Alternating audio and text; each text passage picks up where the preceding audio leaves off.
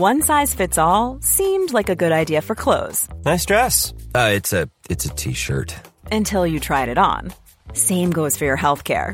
That's why United Healthcare offers a variety of flexible, budget-friendly coverage for medical, vision, dental, and more. So whether you're between jobs, coming off a parent's plan, or even missed open enrollment, you can find the plan that fits you best. Find out more about United Healthcare coverage at uh1.com. That's uh1.com.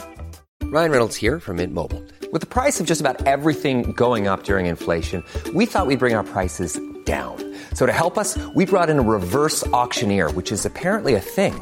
Mint Mobile Unlimited Premium Wireless. How to get 30, 30, how to get 30, how to get 20, 20, 20, how to get 20, 20, how to get 15, 15, 15, 15, just $15 a month? Sold! Give it a try at mintmobile.com/switch. $45 up front for 3 months plus taxes and fees. Promo rate for new customers for limited time. Unlimited more than 40 gigabytes per month. Slows full terms at mintmobile.com. There's never been a faster or easier way to start your weight loss journey than with PlushCare. PlushCare accepts most insurance plans and gives you online access to board-certified physicians who can prescribe FDA-approved weight loss medications like Wegovy and Zepbound for those who qualify. Take charge of your health and speak with a board-certified physician about a weight loss plan that's right for you.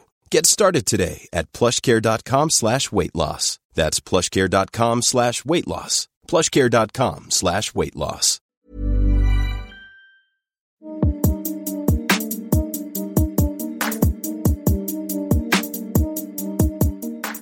Hello and welcome to the Second Chance podcast with me, your host, Raphael Rowe. I'm in Finland at the moment, so I'm recording this remotely. This is episode 71 and my guest is Michael Irwin. Michael was arrested at Gatwick Airport in 2007 with 1.1 kilograms of cocaine hidden in the lining of a bag he collected in the Caribbean. At the time he was addicted to cocaine and alcohol. He was sentenced to 12 years imprisonment for drug trafficking. He served 6 years in prison and 6 outside on licence. Whilst in prison, Michael studied criminology and psychology, and upon release he completed a master's at Queen's University in Belfast. His second chance in life started in prison, and his book, My Life Began at 40, is an inspiring and fantastic resource for those with loved ones or themselves facing time in prison. This is Michael Irwin.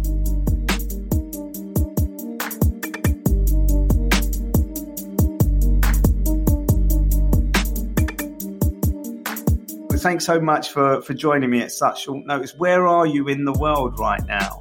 I'm in Belfast in Northern Ireland. That's your hometown, right? That's where you... Back home, yeah. Back home from where, when you say back home? Via prison. I was originally in South Africa in 2007. And then I got arrested at Gatwick trying to smuggle a kilo of cocaine in. And then I spent the first 2 years in prison in England. And then once the confiscation order was done, I moved back to Northern Ireland and spent a couple of months in Maghaberry, and then the rest of the time in Magilligan. So I got out in 2013. And this is the longest I've ever lived. I just moved there before Christmas, and this is the longest I've ever lived in one place in my life.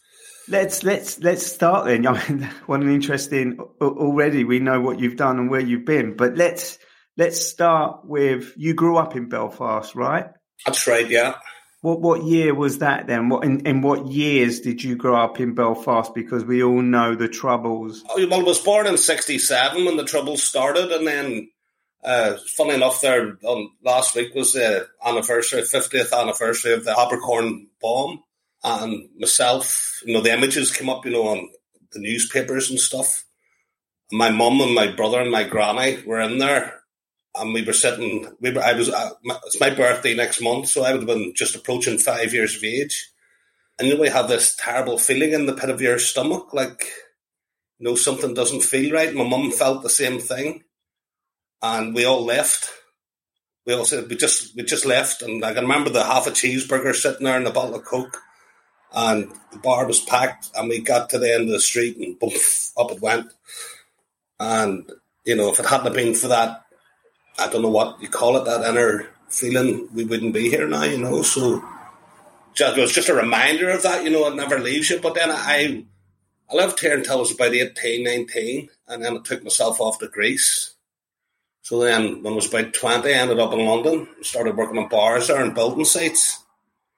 I have a lot of listeners who are around the world, an international audience listen to this podcast, and they wouldn't know what the Troubles, I mean, most people will, but when you refer to it as the Troubles, how do you describe it? I mean, we're talking about, when we talk about the Troubles in Ireland, Northern Ireland, etc., we here in the United Kingdom, if you like, know what it means. Most people in places around the world don't know what that means. How would you describe it to them, for them to understand how close you came to losing your life, as did members of your families on that day? Your instinct told you to leave that bar. As I say, it's all I've known from an early age. It was like war, it's like, you see, but it wasn't the way of tanks. There was tanks on the streets, but it was more like a guerrilla war, street combat and snipers and bombs being planted in shops, not trying to destroy the infrastructure. So it was, my father was a police officer. So growing up, I always had to walk a very fine line of who my friends were. We would have grown up, if there was a strange car in the street, you would have crossed the road and went to the other side. You either ran past it and everybody, or walk to the other side, or choose an alternative route. Going to work in the mornings, the bus would have been army on the buses, and you would always have found a way. People were very resilient in those days. If there was a bomb on the street was sealed off and you had another way to get to work, you would get to work. Or if your windows were blown in or whatever, you would patch them up and try to open for business the next day. And tell the audience, Michael, what the guerrilla war was about? What was the two opposing sides trying to achieve? Well, it was, there was the professional IRA against the British government trying to make United Ireland. I wasn't born. Northern Ireland was created in 1922, I think it was, and they decided they were going to take to the streets, and make United. They seen the British as an occupying force. So, I was born Protestant, so I wasn't of that Catholic nationalist. So it was basically between Protestant and Catholic. You had that religious divide, and so you were born into it. And then there was, paramilitary groups that for me would have been the UDA and the UVF, and thankfully I was able to stay away from all of that. How did you manage to stay away from all of that, given that you grew up in an environment? I don't know, most people would think that people get caught up in the politics of it because someone somewhere in your family would have been directly impacted by it, but you kept away from it. You went on to do other things. Well, yeah, I know it's not as joined up as you think it is, Raf. It's the way I was lucky. I mean, I've said this before. My father passed away a few years ago, so I'm able to talk about him now because he won't be telling me off. So I was sort of protected by him because he sort of knew everything.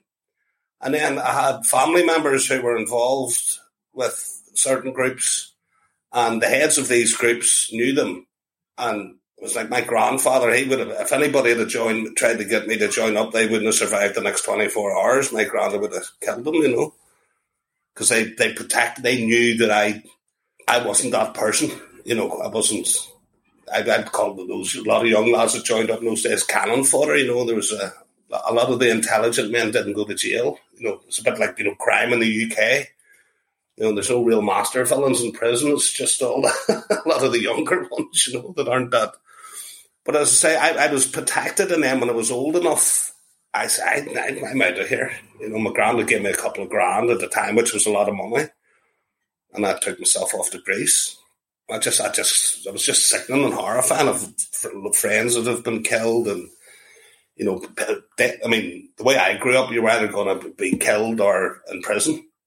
And you got out of it and you went to Greece. And what did you do in Greece? What was the attraction in Greece? I was just, 18, 19 years of age. You just threw a backpack on your shoulders and there's a big world out there. I'll see where I'll touch down. You just don't think about it.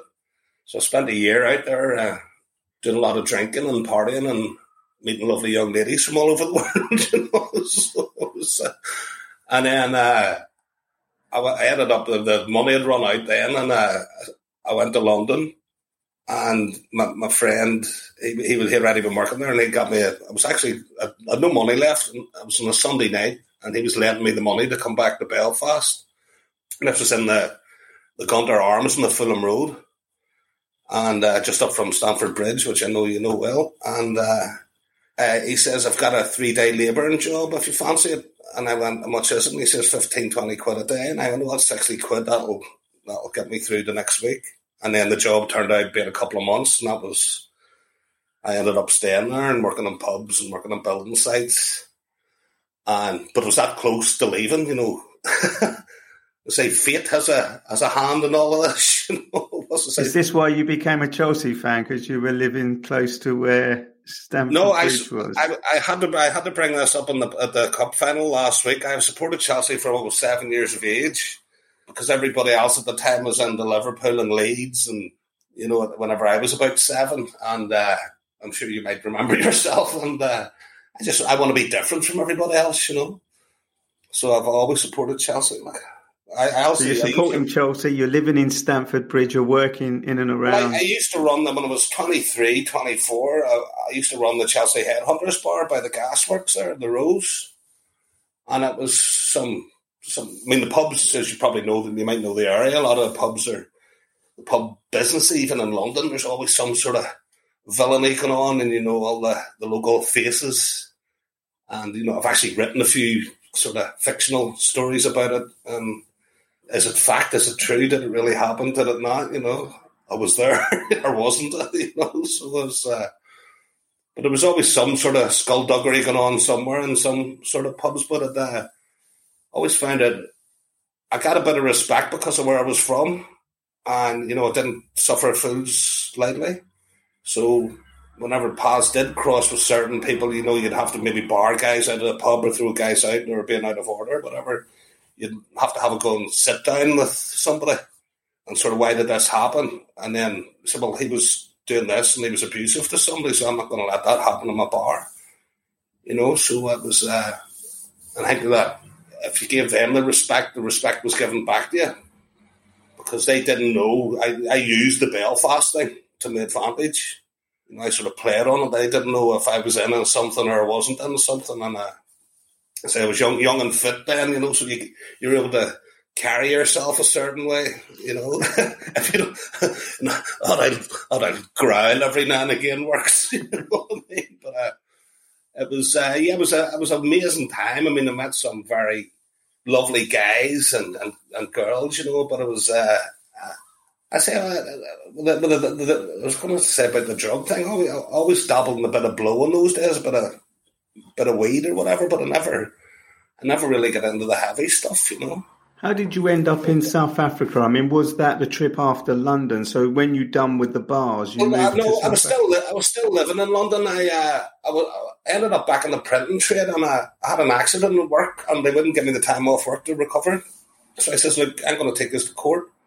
So it was a 3-year court case, and I won it, and I got just under 100 grand. And because it was like 3 years earnings, and I met this young girl from South Africa who was working behind my local bar, and I said that I always had a dream because I read Wilbur Smith books whenever I was a kid, growing up in Belfast, and they took me away from all the craziness, all the madness, and I always wanted to stand on Table Mountain.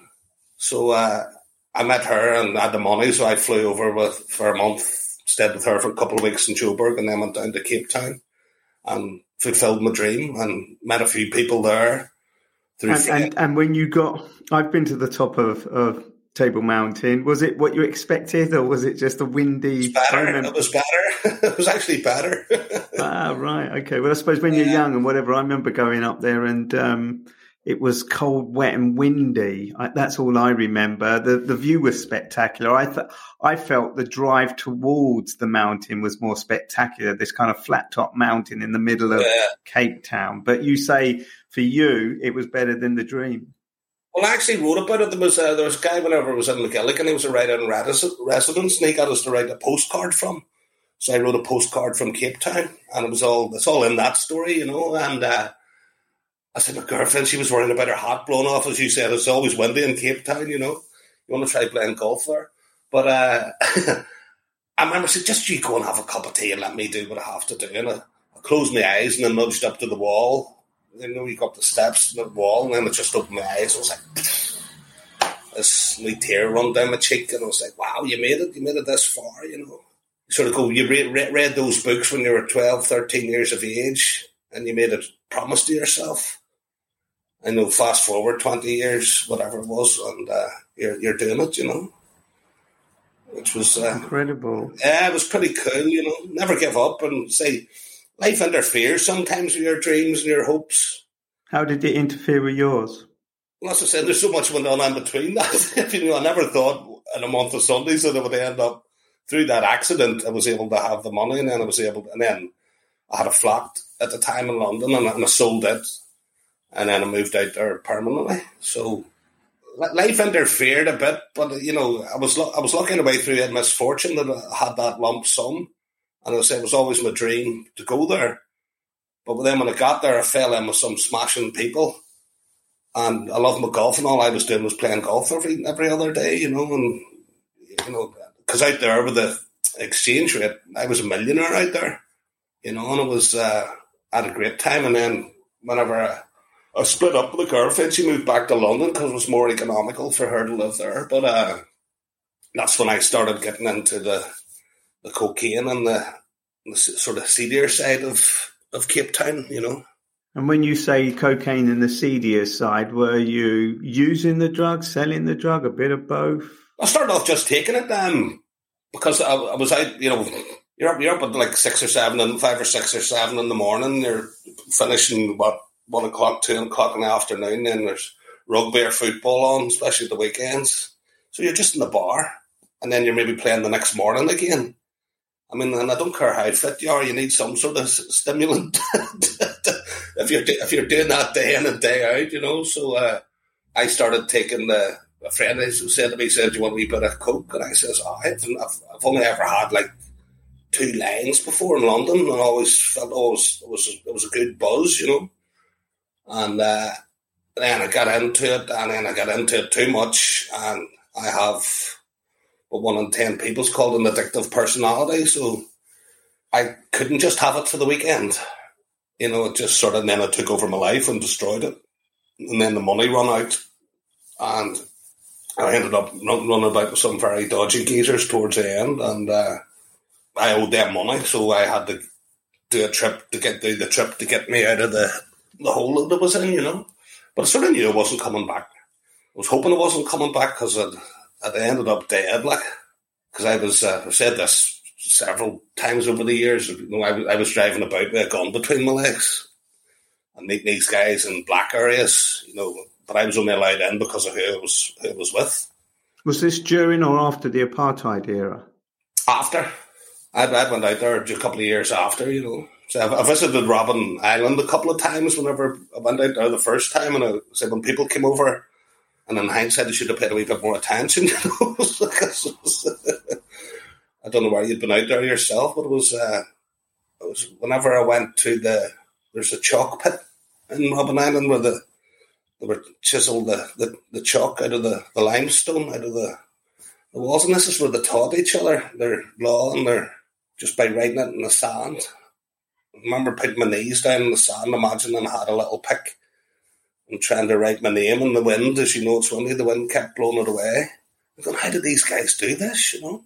Because they weren't allowed pen and paper or anything like that. It was sort of quite mind-blowing, the stoicism and that they had, you know. So it was, I always had that sort of respect for Mandela and what he did, you know. And obviously read all the books and seen the movies and stuff, but yeah. It was just one of those ones it's like, you don't get it until you're given your own time. You know, I thought about it at the time, but it was only whenever I was in my own cell, on my own, that all those memories started coming back. And you're thinking, oh, what am I going to do here? And then, funny enough, I remember reading about your case, actually, when I was working in the bars in London.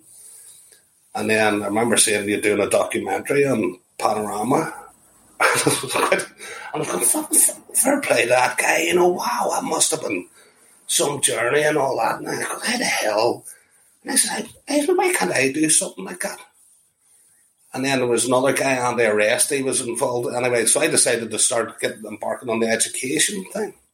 Before you talk about that, let me just bring you back to where we got to in terms of your... Sorry, I go off on a wee tangents every now and again. But then if you don't mind, I'll bring you back. Yeah, I understand. But you're now carrying a gun between your legs, dodging people that are after you and probably chasing people that you want something from. But it got so bad, your drug addiction, your addiction to cocaine, and I don't know what other drugs, if any, or drink. And then you found yourself in a situation where you were now about to traffic drugs yourself. Tell me about how that came about, what you did and what happened. Well, it was my 40th birthday the month before, and I'd already decided to do the trip, and my father came over to visit me. And I was in a mess, but I never told him. And I wish I had it at the time, because he would have got me out.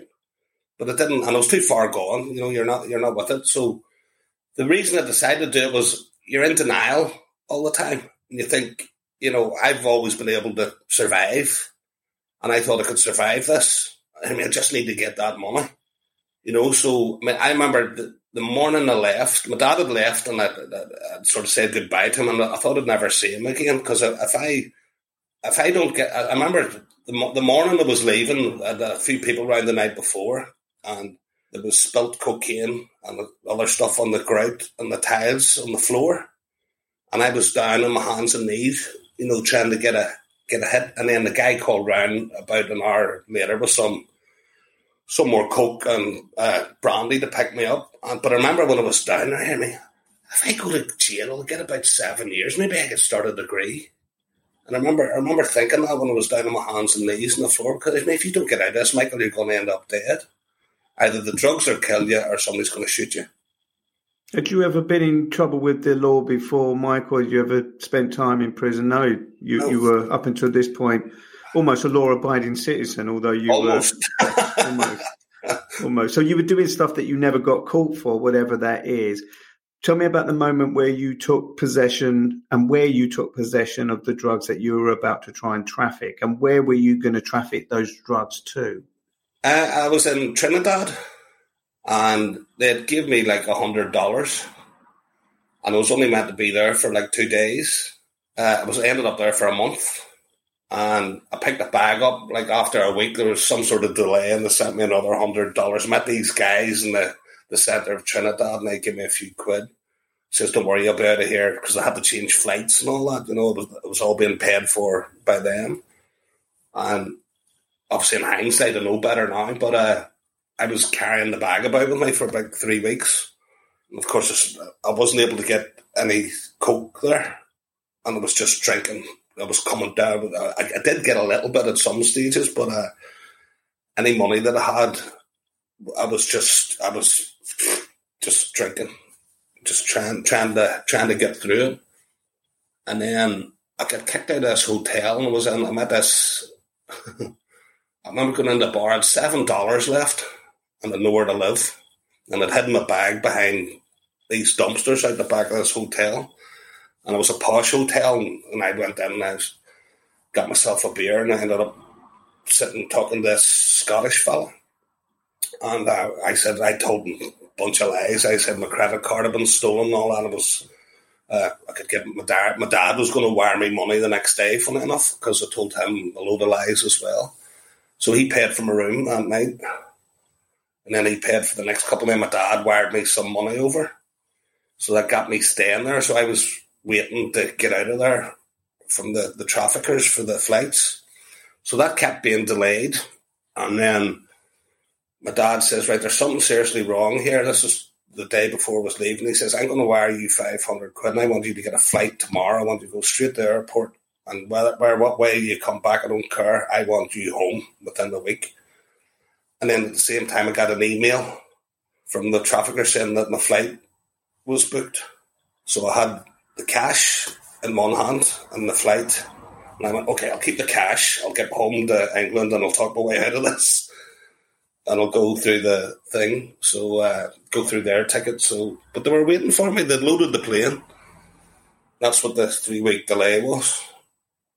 The traffickers had loaded the plane. So what you're saying, just so that I got this, you go to Trinidad to traffic some drugs. It's all delayed, but during that time, the guys that are employing you to traffic had employed other people so that one person would get caught as they get off the plane, but the others would get through with their load. And you were that one person that got caught.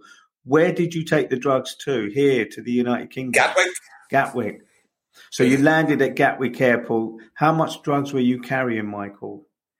1.1. It started off at 2.5, but it muddled its way down to 1.1 kilos. And what's the street value at the time of that? Yeah, the customs will, the government will work it out as 98,000, but it's only like 12 grand.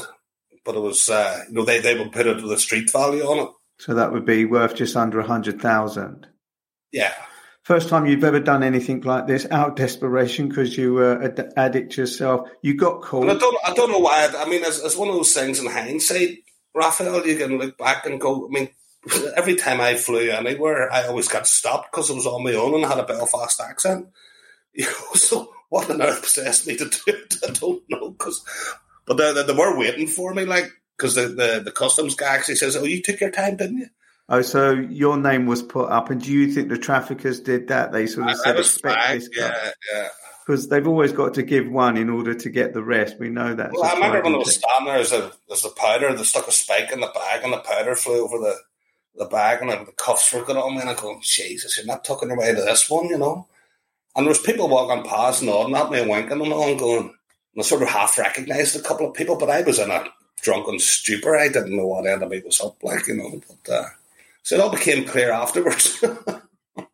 Did you go guilty? No, I didn't actually. I went because they told me if I did get caught that they had people on the jury and all this crap, and I believed it, and I thought I was still messed up. So I was going through detox, and I went not guilty. In hindsight, I should have played guilty. Because the only time I was ever been dishonest with myself, and I just sort of let this play itself out. And then whenever it sort of sobered up and the trial was coming up, I was stuck in this headset of I didn't know that the stuff was in there, and this was my defence. And this had stuck somewhere because I didn't know it was in there. Where is the bloody stuff? Because I had the empty bag. I took it all my clothes in, and I was feeling the lining and all. It must be in the little tubes or something. I can't go, where the hell is it? And then with all this mixed up stories, they said, no, somebody will put it in at the airport and all that. The baggage handler will put it in. So you have all these hundreds of little, what do you call them, grooming, brainwashed stories that you've accepted while you're drunk. So, I played, I should have played guilty, but I played not guilty. But I remember a guy when I was on remand, he says, just plead guilty. He says, you'll get 6 or 7 for that amount. He says, you'll be out in 3 years. And I says, I know, but I'll need at least 4 to get a degree. That's what you were thinking about? I said, it took me about 6 months to a year to sort of get the sensible head on. You don't just come off an alcohol and drug addiction like that. It takes you a while for your brain to start working because you. And were you able to kick your alcoholism and drug addiction whilst you were on remand? I was. I spent the first 2 weeks with this young fella on the introduction wing, and it was like porridge in reverse. He was in his early 20s, and I was the old boy, first timer, but he had been in since he was 12 or 13. And he'd seen me go through the horrors of detox. No way you're just cut off, and I'm not going to but it wasn't pretty, And he was cleaning me up and all, and throwing water around me to clean myself, the vomiting and the diarrhea and all the rest of it. But anyway, we're moved to the wing, the main wings, and he says, I can get you anything you want in here. He said, well, get us some hooch, give me some blow, and give me some coke. And I still had some cigarettes on me.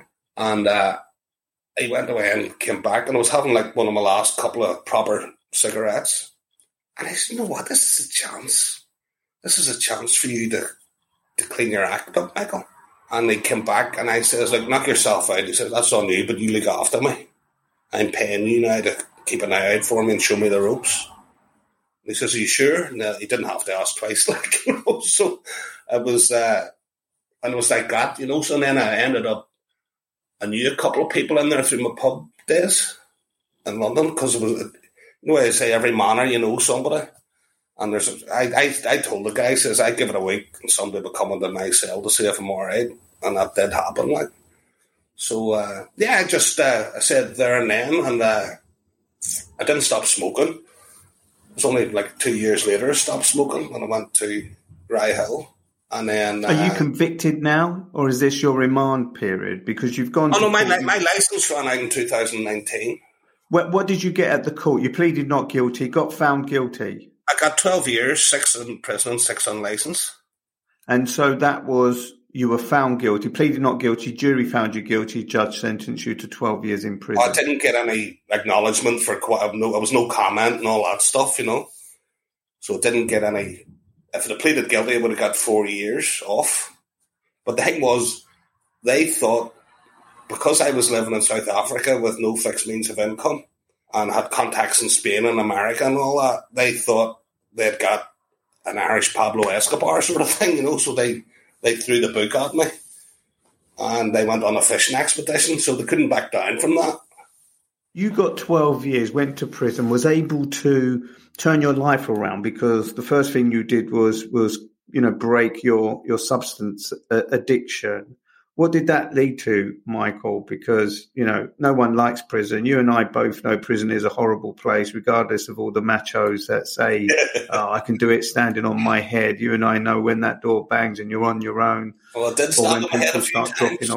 It did stand on my head a few times, you know. Yeah, and I bet. Punched a few walls and headbutted a few walls and stuff like that. You know, you go through a process where I think, well, for me, I was lucky because I was 40, you know, so I'd seen a bit of the world.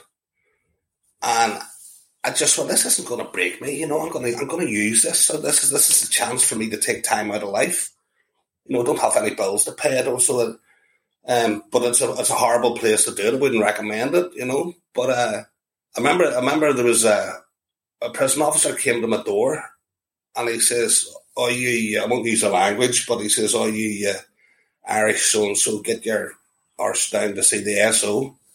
And I'm going, and I went down to the SO. I says, what's your man's problem? He says, oh, he's just having a bad day. And I went, if anybody else was to speak to me that in real life, I'd have ripped their heads off, you know. What gives that man the right to speak to me like that? He doesn't know me.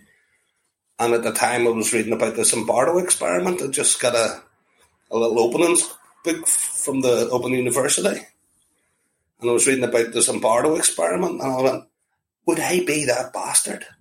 You know, would I be that guy if I was wearing the uniform? Would I be the same as him? So it was then, there was a little switch went on in me then. And then when the scene, the likes that young lad I was doubled up with, and a few others, I was doubled up in the first sort of few months. And then I had enough, and I said I couldn't do it anymore, so they put me on I threatened to kill the next person that came into my room, and they put me in high risk. So I spent the rest of my time then the whole way through the system on my own. But I started getting into the studies, and it's funny, once I got convicted, it was in Brixton, and then I got convicted and was sent to Rye Hill.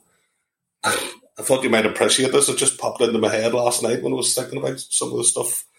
So there was Urban James had been another name that came up, you know, and I said, these guys are in and I'd done a journalism course in Rye Hill and got barred from the education department for asking too many questions. too much knowledge, you know. So, but it was only when I got back through, I sort of had a couple of mishaps, but I didn't get started fully into my degree until I got back to Northern Ireland in 2009. I was transferred home then to see out the rest of my sentence. And that's when I got stuck into it. I mean, I didn't have a minute. I was a servery orderly. I was the number one on the wing. I was a listener. You know, I did all these things, and then I was doing a degree. I mean, come 8 o'clock, 9 o'clock at night, I was... And then in Northern Ireland at the time, it's the stuff that I'm still fighting with, is at the time they woke you up every hour on the hour to make sure you weren't dead. Right. Okay. So that. But education for you in prison was a way out. And you studied, if I'm right, I mean, you studied a bit of journalism while you were here in the UK, but when you got back to Belfast, you studied criminology, is that right? Criminology and psychological studies, yeah. And did you graduate whilst you was in prison or when you got out of prison? I did my final exam 12 days before I got out. And the governor, who didn't like me very much, had double booked the room. So we spent like 15 minutes, me and the teacher running about trying to find a room to do my last exam in, and the only room available was his office. Why criminology? Why did you decide when you were in prison that you were... Well, it was one of those things, going back to the Zimbardo thing, I thought there was a future in it because I just wanted to help those that followed behind me. And I said, what better way of studying something is to study yourself? It was a bit like psychology. Well, a lot of people think when they start in psychology, that's what they're going to get, but it isn't quite like that. But I thought criminology was a feed into all these different things, all these different social work and, all those types of things and probation and all these things that I could probably, hopefully do whenever I get out. So I knew that when I left prison, I'd be 46 years of age with no qualifications. I'm a printer by trade. So, I didn't want to go back to that. And I knew I would need letters after my name. So there was a governor there in about 2011. He had been over to Cambridge and he had met Shad Maruna. I don't know if you've heard of Shad. He's one of the world's American guys, one of the world's top, a good friend now. But he said, if you believe in this redemption script, that this paper that he had just published, he says, we've got the very guy in McGilligan, and Shad was at Queen's University at the time. And he came up and met me in the prison. The governor arranged for him to come and meet me, and he gave me his book, Making Good. So I read that, and I was like, that was a game changer for me, And it wasn't easy. It was like, the topic of this is about second chances. And I made that happen for myself. I did get support. And it's okay having that second chance, but are you going to be able to use it when you get out? And have you? Well, in certain ways I have, in certain ways I haven't. I found a terrible battle.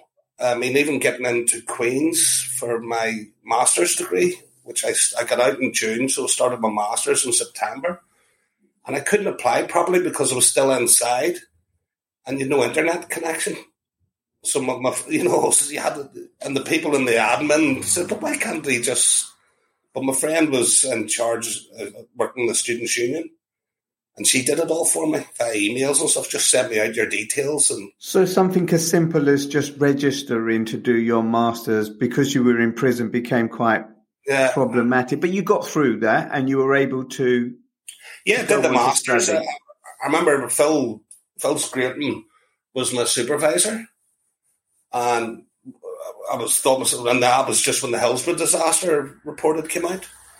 I had him as a guide, and we went because of my age and my sort of knee, we'd have went out for a pint afterwards, and discuss things. But it was. I don't want to put anybody in jeopardy here, but whenever you go to university, they have an assessment panel inside the university itself. All universities do, anybody with a criminal record. So you have to declare it, as you know. And I don't mind. I'm always up front. This is what I did. And there was one person on the panel who said, this man is a risk to the 20,000 students in Queen's because he's a drug trafficker. And the whole place went nuts. And they were threatening to take them to court if I wasn't allowed in and all. And that's something I did want to mention because recently in UCSB, University of California, Santa Barbara, about a month ago, they purposely blocked all the formerly incarcerated people's applications for PhDs. Has it become that much of a problem? Because I was going to ask that question, in the field of criminology, a social science such as that, and I'm studying criminology myself, I'd expect that they would welcome people with prison experience or previous convictions because of your insight and knowledge. That's what I thought too, but I think there's two sides. That I'm part of convict criminology. Just been reading about convict criminology. Yeah. So I went to a conference like 12 days after I got out. I had to get permission to fly to England and all that, you know. But I met Jeffrey Ross.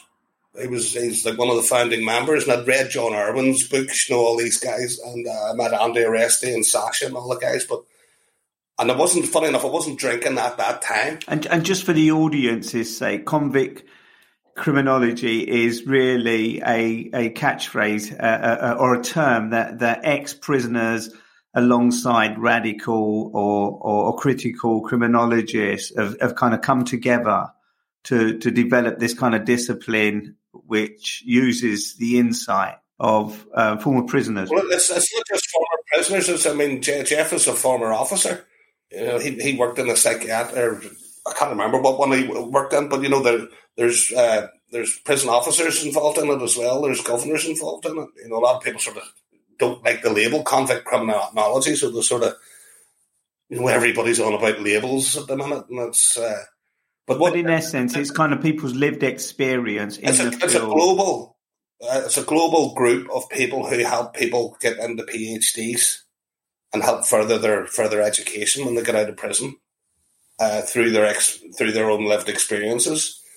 So I've obviously had that great support from them, and I ended up getting my master's, and I was meant to be doing this, and then I always came up against some sort of hurdle. And then my health went a few years ago, so and then I got fed up listening to politicians, you know, promising, because it's okay getting through the government hierarchy, you know, the prison hierarchy, because they all want to say, oh, we helped this guy do this, you know, this is what education's about. But it's, you know, I always remember that line from Porridge, that Godber's got an O-level or something like that. He says, and then Mackay says, yeah, but will they ever get the chance to use it? You know, and that was way back in Norman Stanley Fletcher's days, you know. So I always that old TV sitcom. But that's the interesting point, and that's one of the main reasons talking to you. But it's not just, you know, you came through your prison experience, your substance addiction. You've got a degree and a master's in criminology. You're also an author, right? You wrote a book about your life experiences. So you've used all the negatives in your life for positives. And just tell me a little bit about the book. The book is, I think you started your life at 40. I can't remember the title. My Life Began at 40. My Life Began at 40. That's the title of your book, which is a book about your life story. More or less, yeah. Well, I sort of started when I went to prison.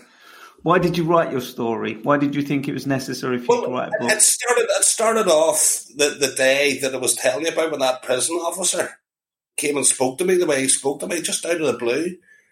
And I'd got myself a jotter, because there was no way you're writing letters to people.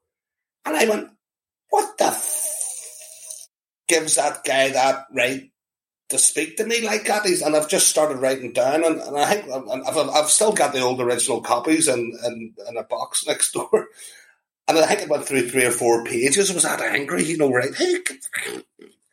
And I just started recording a daily diary, like a diary type thing.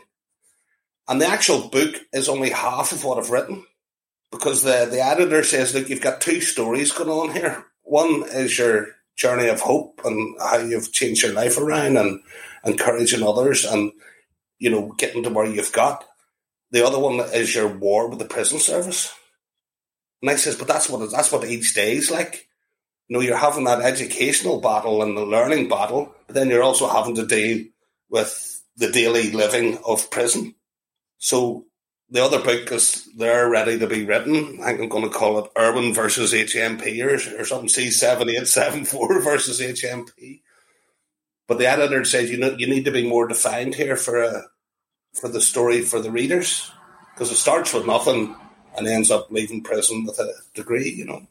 But it's just basically a diary, you know. I've spoke to a couple of other people of this, and they asked me, I said, if I'd have bumped into you in the wing, I said, I've just been chatting to a very interesting guy there, and he's done this and he's done that, you know. So I'd just shared my daily things, and I put it all together as a book, you know. I'm interested in, you know, you've turned your life around. You've come out of prison, you know, with a PhD, you are, or a master's, and you're an author. But do you feel that you've been able to use those qualifications to work in the field of criminology at universities? I mean, have you been able to put it to good use? Well, I have. I'd say for about 3 or 4 years when I got out, I was still unlicensed, so I sort of had to be careful what I would say. But I was given a seat at the top table, if you know what I mean, with the movers and the groovers behind closed doors. You know, I've had loads of private meetings with, I was the ex-head of the prison service invited me up to headquarters, and I'm the only one that's ever been there. I was allowed out on a one home leave to go to Stormont to talk to MPs. You know, so it did open. What that did was give an educated, as you say, what they call me is a critical friend. You know, I do believe in some of the good stuff that's going on, but you know, prison's not the place to be doing it. But they're doing their best with what they've got, and I know they are at the minute. But what it allowed me was to have these conversations, and without those qualifications, and without, you know, when you put the lived experience together with academic research, it's a very powerful tool, because nobody can just say, "Oh, he's got a chip on his shoulder." You're using your argument backed up by academic research, which is something that, you know, governments and things are reading into. But then the hardest thing is to get through to politicians. It's okay swaying management, and you can change little bits. And thankfully, I've been able to help change little bits over the years. But say I sort of run out of steam, and the health wasn't too good. But it was about just before COVID. I was up at Hydebank, which was a young offenders centre. I call it Hydebank College. But it's for younger people, men and women. I've been there, actually. All right, okay. So the governor there, I was actually on the phone with him last week. He was one of the guys that helped me towards the end. You know, it was only in my last few weeks. But anyway, Shad had invited me along. And there was a guy meant to come over from England to talk, and he wasn't able to make it. And I said, "So what's your plan B?" And Wayne Hart was a guy coming up from Dublin. And he says, "Who's your plan B?" And he says, "You are." And I went, "Oh, shit, right, okay." So I got up and did my bit, and I met the head of the prison service and a few others there, and I met this guy called Richard Good, and he invited me onto the board of a turnaround project. So we had a couple of meetings after that, so I'm now a trustee of the turnaround project here in Northern Ireland with some other fantastic people, and we're building. You know, COVID then came along and sort of shut everything down, but we're starting to build again, you know, so all that stuff got me where I am now, you know. So I recently, you might have seen him on Twitter or whatever, Michael McCusker, the turnaround, doing the podcast, and I was able to put his name forward to get the job that I should have been doing. You know, so I call him my doppelganger, but he's an amazing guy. You know, we've had a meet up and had a few chats, and he's got the fire that I used to have. You know, it's like, let's go in here and let's talk and let's share our experience. And, you know, he's networked a lot of people, and I'm very proud of that. And, you know, without me having the qualifications to do that, I wouldn't have been in that position. So what does the future hold then? I mean, what are you planning and plotting to do in the future? You talked about potentially writing the second book. You're using your criminology and your second chance to bring other people in and to inform and educate those who need an insight. What's next? So I threw the idea out of forming a prisoners' political party to a couple of people, but it was sort of laughed at. And I just thinking, when people say there's no votes in prison, you've been at this game for a while. You think of all the families and victims that you've met who can't see any justice anywhere. You know, the prisons are a whole... And if you had somebody that was up there like a bloody good politician wanting to deliver on criminal justice and not just doing sound bites, who would get your vote? It's just a little mad idea. It mightn't come on my day, but I certainly think it's... I mean, yeah. And what about, are you doing any research or any studies at the moment around crime and justice? No, as I say, I've through my own personal health, mental health reasons, I've had to take a step back. Oh, right, okay. Because I ended up with PTSD and all that. You know, I probably had it before I went into prison, but drink and drugs masked that. But then when I sobered up, I mean, when I got out, I was 10 times worse than I went in. You know, and as I was going to say to you earlier, I remember going back and Jeffrey Ross saying to me in Wolverhampton, he says, "You're not the only one, Michael," you know, because I thought I was. But I was the only one in Northern Ireland. But now I make phone calls, send emails, and I work behind the scenes. It's like this, chatting to you, and, you know, hopefully good things will come out of it. You know, you build and then somebody else will pick the phone up and you just share your experience. And I say, I talk a lot about myself, but I will only ever talk about my own experiences, because no two people's experience of prison is the same. You can actually absolutely stand at the same landing at the same time and witness the same thing, whether good or bad, and the two people walk away with two totally different points of view of it. You know, so that's why I know it's safe to only talk about me, because I can't be accused of lying then or speaking for other people. And I suppose that's what most people want to hear is your testimony. That's why I'm speaking to you. The theme of my podcast is obviously second chance. So I ask everybody what second chance means to you, either as an individual or what you would like to see be given to other people. What does second chance mean to you, Michael? Well, for me, prison gave me that second chance. The actual thing of being taken out of society for 6 years gave me that second chance. I could have went one way or the other. You know, so it gave me that second chance, and it gave me, but through your own sheer bloody mindedness and tenacity or whatever, you got there. So the second chance, I remember going to a job fair years ago in Belfast with my mate, and we went round all the employers and asked them what their policy was on employing former prisoners, and they didn't know. The only ones that had them were like banks. You couldn't go and work in a bank or something like that, you know. They didn't know. And for me, that second chance is giving people that chance. I mean, I've seen over the years young guys getting jobs when somebody's given that wee chance, and they will spend the rest of their life proving you right. And by sharing your experiences, by sharing, this is me, I'm hopefully giving somebody else the courage to go and create a second chance for themselves. Does that make sense? It makes absolute sense, and it's a good point to end on. Is there anything else I've not asked you about, Michael, that you want to talk about? Otherwise, that was a good note to end on. Everybody deserves a second chance. Give them a second chance and they will work hard to keep at it. Well, yeah, I mean that Timpson's is a perfect example of that, you know. It's the guy just won't take no for an answer. You're always getting... It's the reason why I do what I do, is because whenever I see young people, and they've never had a chance in life. You know, they've ended up in prison because of their lives and their lifestyles and how they were grew up. And help create that chance. Give them the opportunity to prove themselves wrong. You know, I have a passion about that. Like, you know, so always, you not change the system, but always keep chipping away, you know. You mentioned, just to end, that, you know, you've had some health issues, mental health issues recently. Are you at a good place now? Do you think you're at a place where everything's good, or at least you're managing it? No, I mean, this is like just before this morning, I'm sitting doing 2 meditations. I've been up from 5:30, just mind racing. If I had to go out and do it, lucky enough it's at home that I'm doing it from. If I had to go and get a taxi or get picked up and go in a room full of people, I wouldn't go. You said that's because you're suffering from anxiety at the moment. Well, PTSD, it triggers all that. But I did the CBT, and I obviously came across it in my studies. I know what it is. It's adrenaline, and it's that fight or flight mode. But I'm quite safe here sitting in the house, if you know what I mean. If I was to have to go and get a taxi and all, I'd have to talk to people and everything. That'd be a totally different ballgame. Well, I hope by talking, people understand a little bit more about your story, what you're going through, and I hope talking to me has given you some relaxation for today and made you feel a bit better.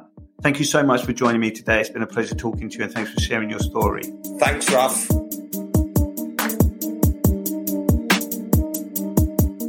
If any aspiring criminologist is listening to this episode, I would encourage you to reach out to the British Convict Criminology Collective.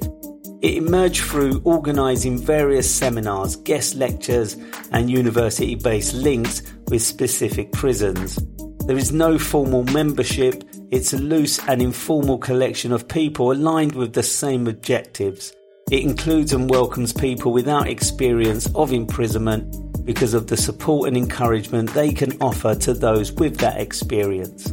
In both the United States of America and the UK, non-convicted academics have been central to the development of convict criminology.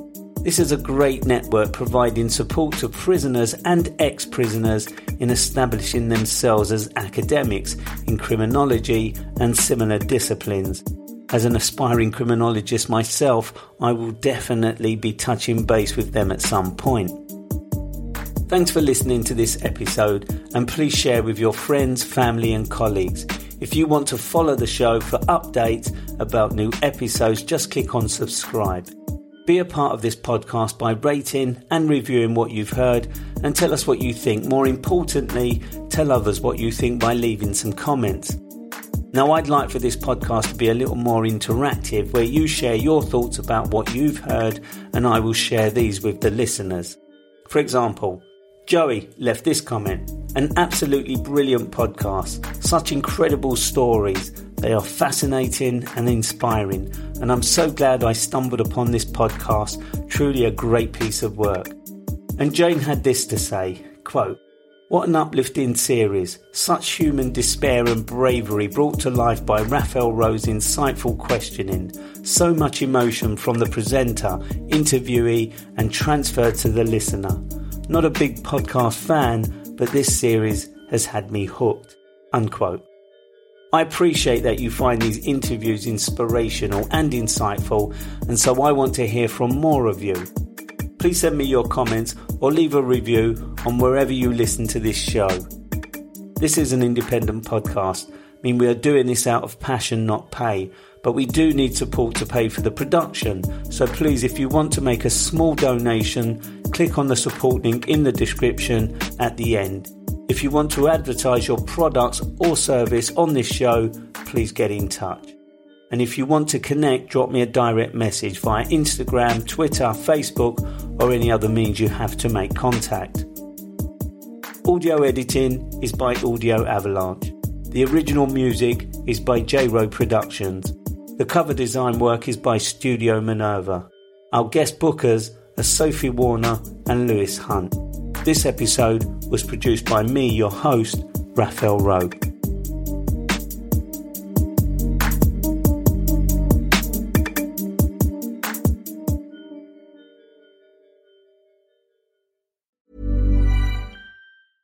Hey, it's Paige DeSorbo from Giggly Squad. High quality fashion without the price tag. Say hello to Quince. I'm snagging high-end essentials like cozy cashmere sweaters, sleek leather jackets, fine jewelry, and so much more. With Quince being 50 to 80% less than similar brands. And they partner with factories that prioritize safe, ethical, and responsible manufacturing. I love that. Luxury quality within reach. Go to quince.com/style to get free shipping and 365-day returns on your next order. Quince.com/style.